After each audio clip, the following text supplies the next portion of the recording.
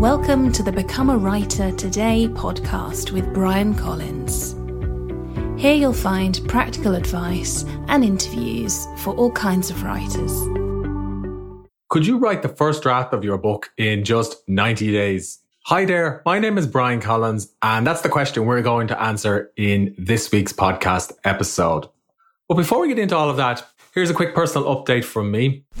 So I'm recording this episode in the middle of September. It's autumn, the leaves are starting to turn, and autumn is certainly one of my favourite seasons of the year. There's something about it that inspires fresh or creative thinking, and I always enjoy writing early in the mornings, when it's misty or late at night. And actually, a couple of years ago, I enrolled in a series of creative writing classes in the autumn in the Irish Writers' Centre in Dublin. And it was after those classes that I started writing fiction, literary Irish fiction, and then later got into blogging and nonfiction and so on. But at the time when I was, studying how to write fiction, I didn't really study how to tell great stories. And great stories are important no matter if you want to write fiction or literary fiction, or if you want to write nonfiction, or even if you just want to, put together a compelling blog post that people are likely to read and share. In other words, it's not enough to craft a fantastic sentence or to write a really informative blog post. If you want to write something that stands apart, you need to insert a little bit of yourself into the work,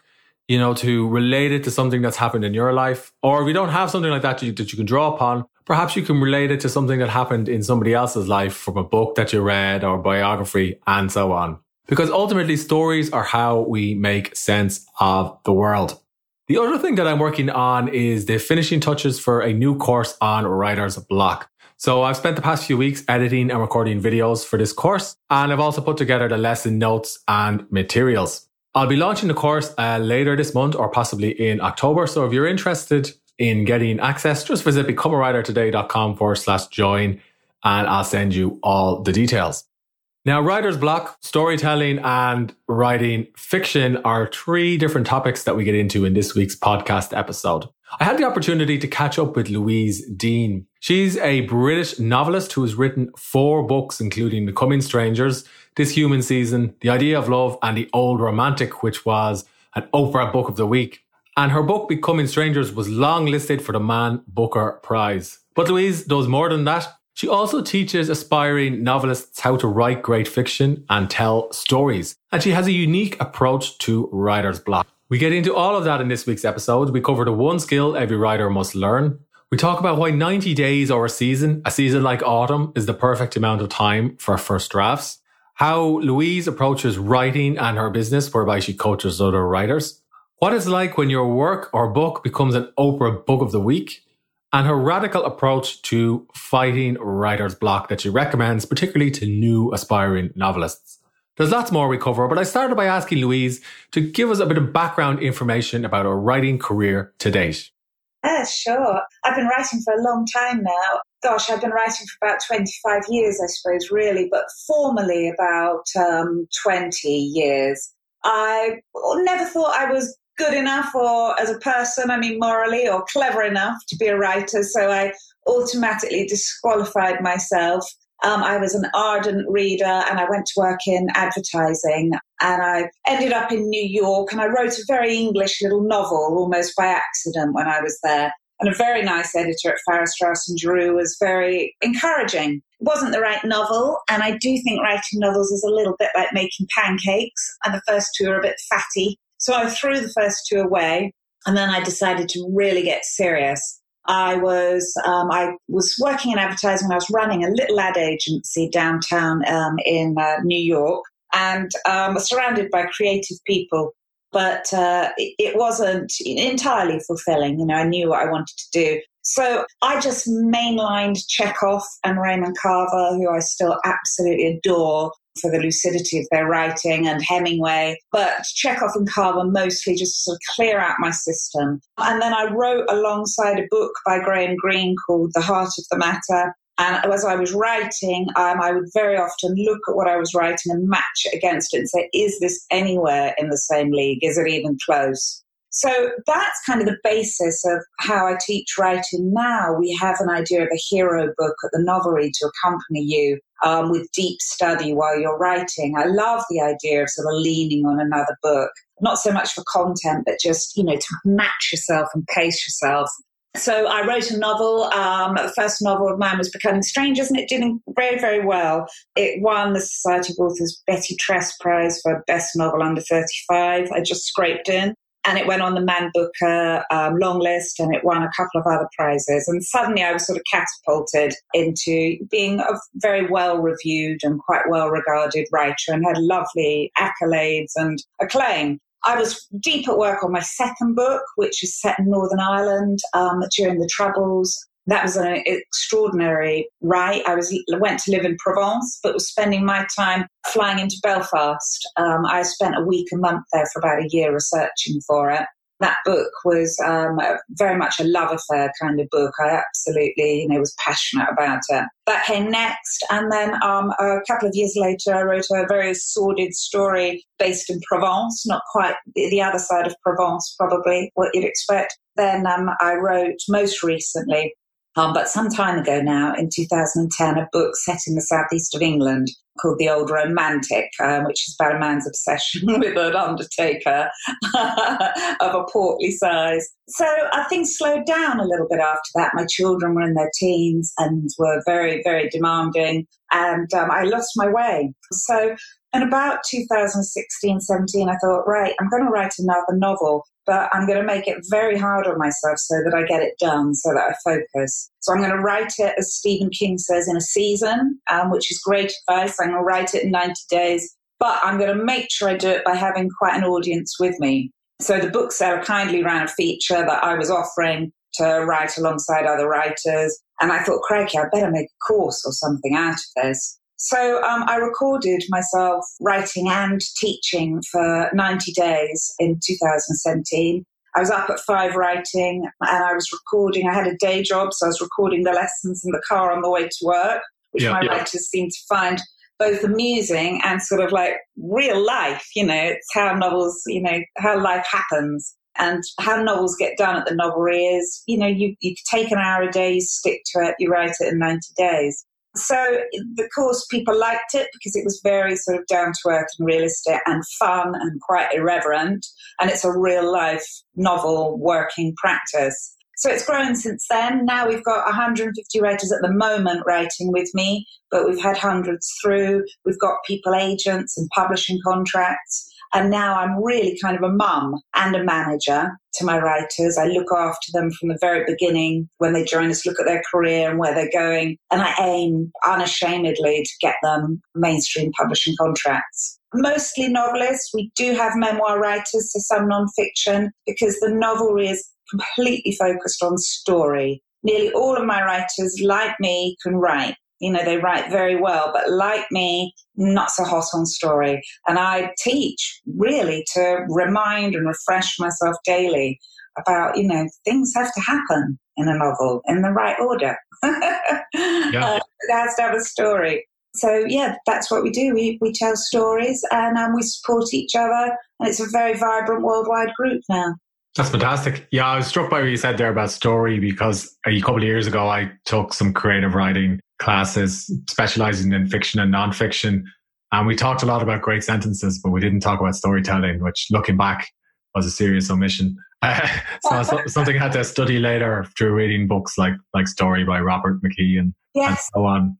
I was just curious, you talked there about leaning in and not necessarily copying the work of other writers, but who've gone before us, but just studying what they've done. So could you elaborate on that approach a little bit? Well, of course, if I was brave, I'd be stealing, because T.S. Eliot said, don't borrow, steal. But no, leaning on great books is really important. It mirrors the act of faith when you're writing. It's a key tenet of the process, the Novelry, that you stick with one book for 90 days, that you read it nightly, almost like taking medicine before bed. You put the perfect prose in your head, and hopefully you'll mimic it in the morning. But also you're inwardly digesting how story works. And you're kind of thinking, well, why am I carrying on reading this? What is it? Oh, because I want to find out what happens to her next. So, it's a very simple way of digesting story as you're writing. As for prose, it's lovely to put perfect or great prose in your head. And when my writers say, well, what if I end up, writing like Milan Kundera? I said to them, that's a great problem to have, and we'll cope with that one when we get there. But no, it's, I generally, if I'm writing a novel, I'll fixate on one book, and often actually one tune as well that I'll play over and over again. The obsession, the sort of fixation chimes really well with writing a novel. Yeah, I like that. Sometimes I listen to instrumental music on repeat. You talked also there about 90 days. So could you talk a little bit more about how you came up with 90 days and why you feel that that's a nice block of time for focusing on the novel? And why not? And then the opposite being, why not spend years on a novel? Yeah, absolutely. 90 days is a lovely number. It's sort of, there was a little bit of science about the 90 days being the period to form a good habit. And, that's often touted with people giving up drink and things that, 90 days and you've cracked it. And what I try and form a habit in my writers is writing daily, because I do think that's how writers have prodigious careers with a number of books behind them. It was Graham Greene's habit to write daily just 500 words, an hour and a half, and he produced many, beautiful books that way. Most working writers, from Hemingway, Steinbeck, would work mornings to a regular amount of writing. The regularity, almost the monotony and the routine of it, does you more favours than inspiration ever will. Showing up to that page to finish the scene after being away from it for 22, 23 hours and having looked at it in a different way. There's a magic to that no sort of poetics will ever beat. So 90 days is lovely because you're in a season, so atmospherically, writing in the same place with the same sort of lighting and feeling. I have written novels over years and they have just stayed sort of in the shallow ends, where the worst thing a writer can do, in my opinion, when writing a novel is binge writing. That, gosh, you get a week or a weekend and you write thousands of words and then you don't write for weeks. It's purely pointless. If you were writing, a novella in a weekend or a short story, then good on you, or a poem. But novels don't happen that way. They can't. They need that regular, they need the space in between the daily writing for you to layer up and nuance the story. It's all the thinking in between the writing and the tryst, the relationship that you're having with the question at the heart of your novel that's critical to getting a book out. So your subconscious can work on the stories and on the book, even when you're not sitting at your desk or in front of the computer. Yeah, and that's the most important part of it. In a way, when you write, you're just making notes of everything, all the conversations and visions that you've had in your head for the novel in the last few hours. So whether you're out shopping and you overheard something funny that you think is just right for what she's going to say in the next scene, all that stuff. And it's so transformative of life. And it's why I think many of us write, because it makes life much more valid, valuable and magical, that everything that happens to you, you're seeing how you can use it in the novel, what it means, what different light it throws on things. And is that from first draft to finished draft in 90 days? No, absolutely not. A first draft in 90 days, that's what we want to get done. And for me, I like my writers to write to a very high standard. So the first draft doesn't get shared with anyone apart from with me. I'm their buddy. We look at the story together as we go and make sure it's all sort of commercially viable. But no, it's I tell my writers to spend a month at least away from it, to raise their game again with great reading, to think about what the story is, and then we go back and we edit it together. And that takes about a month, and there can be many rounds of that, 1 or 2 for most of my writers, and then I pitch for them to literary agents. And we have a lovely list of 10 leading agents worldwide, and I'll take my writers' work to them when they're ready. But for instance, I'll write easily 10 drafts of a novel. So a novel will take me about a year. The last one's taken about a year. At a good lick, it'll be a year. But now I've got this method down and I'm having to live with it and I'm loving it. I'm hoping that'll be quite a lot more productive, and I'm hoping that it'll be a novel a year. And are you writing your novels, on a computer or a pen and paper or through some other method? Yeah, and I say to my writers, do a bit of both. I have a notebook where I'll write scenes as they come to me, But yes, I use desktop because I like a really big page to look at, and I like to have a rolling manuscript so that I can go back and get myself together before, I carry on with the scene. You also talked there about commercially viable novels and stories. So in your experience, what's commercially viable these days? Are there any key things that a novel needs to include or exclude? Again, it's, I say to my writers, ask me any question and the answer will pretty much be the same, which makes me dull company, which is story, story, story. It's what people read for. So your prose can be lovely. And as I say, nearly all of my writers' prose is lovely. But, if the reader doesn't want to know what happened next, it's purely pointless how lovely a prose is. So I've got writers at the moment. One of our ladies has just won an award, and she's on the shortlist for the Bath Novel Award. She writes beautifully, but the story, you want to know what happens next. So that's the focus all the way through the first draft, but particularly we'll have our nose to it from second draft and onwards. And we will gut the novel at second draft. And I show my writers how to get the storylines sorted. We'll start with that. That'll be the bones. And then to reattach the flesh of the story to those bones. So, we don't leave story out. That won't happen to my writers. It'll be at the heart of what they're doing. So when you're fleshing out or editing the beats of a story, are you using index cards, or are you, writing outlines for chapters, or do you follow some other methods? Well, I have a course called The Big Edit, and we have a process of storyline that goes back to Aristotle's Poetics that's based on, we just call it the 5 Fs. It's very simple, and once you see it, you see that most stories work that way. Then I get my writers to work in Scrivener, or I show them how to use Microsoft Word and documents to set up 5 Fs, and then they bring their material to those and attach them. So whether they're writing memoir, or whether they're writing, novel fiction, they'll use that story structure and pin everything to it. But they will have seen from the 90-day novel course how that works in all the great novels, the 5Fs, so they will understand it, at quite a deep level. I like that. So I'm also curious, Louise, about how you're balancing the creative work that you do, in the mornings, and then it sounds like your business is quite time consuming. You talk there about editing people's drafts and all the students that you're mentoring. So how do you balance both? Oh, it's so lovely. I honestly feel so privileged to be part of the work that I'm doing with my writers. And the two things work beautifully together, but I write in the morning. So I will write until about midday too. I have a dog who keeps, he runs pretty much my life, tells me what to do when. So between walking him, I'm writing, and then, it's my students from 2:00 through to about 9 in the evening, and I work with them one by one online. And does your early morning routine still start at 5 a.m. or do you start later?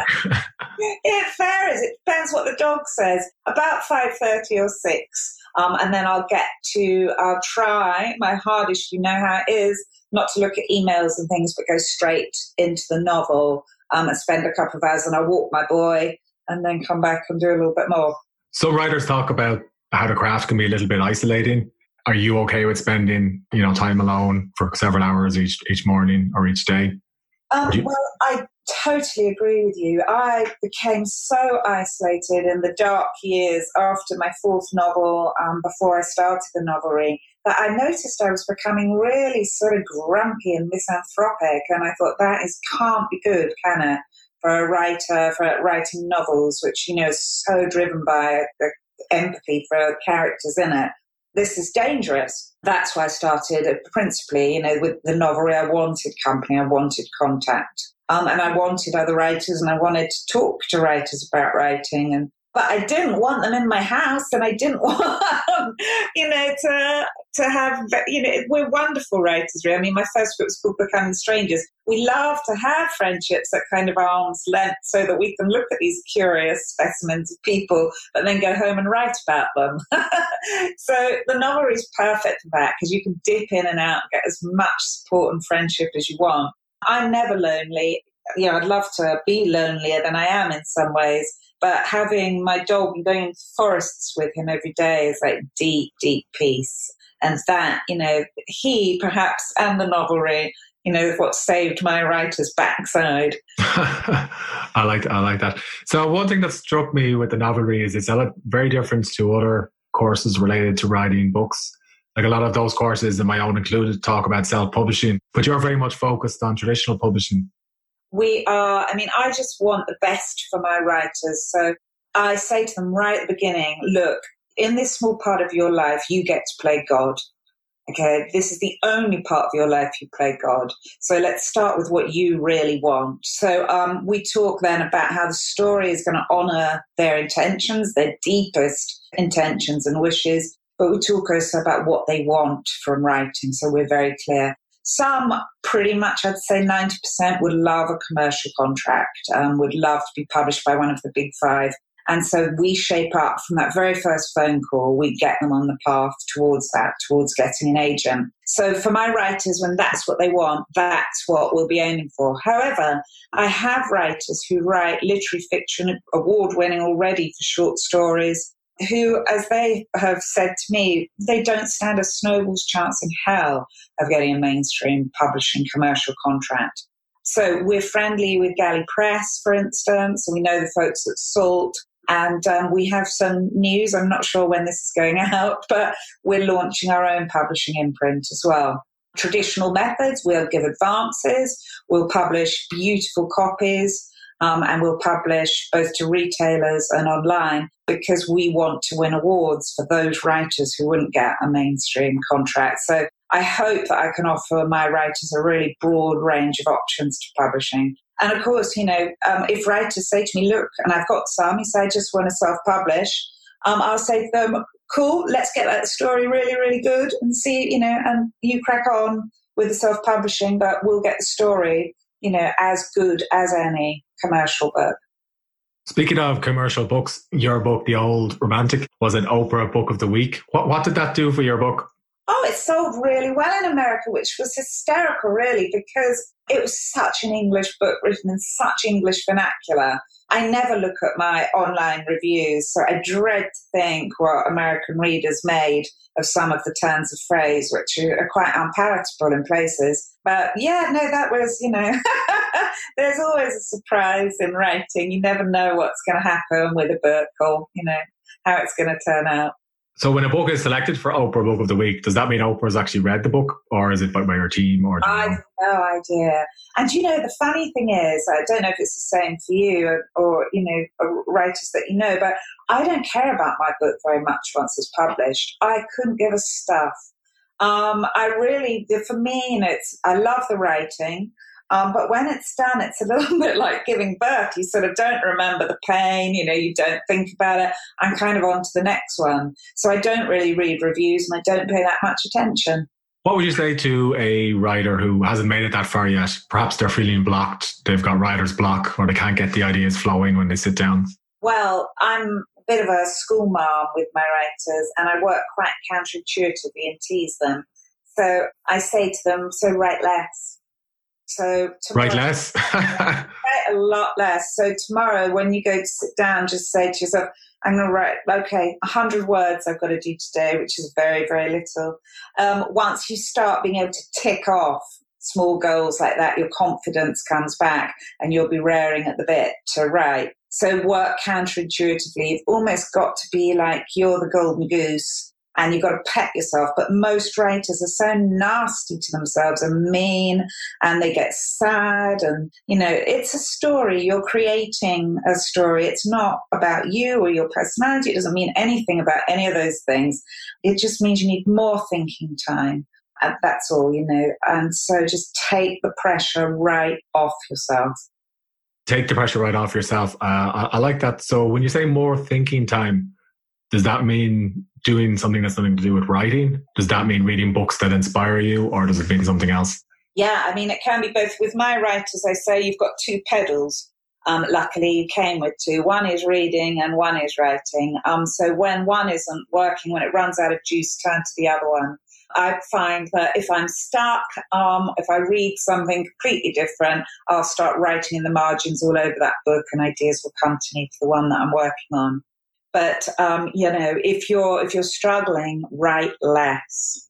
Okay. And what about time spent writing? Is there an ideal amount of hours or minutes that you should spend working on something that's creative?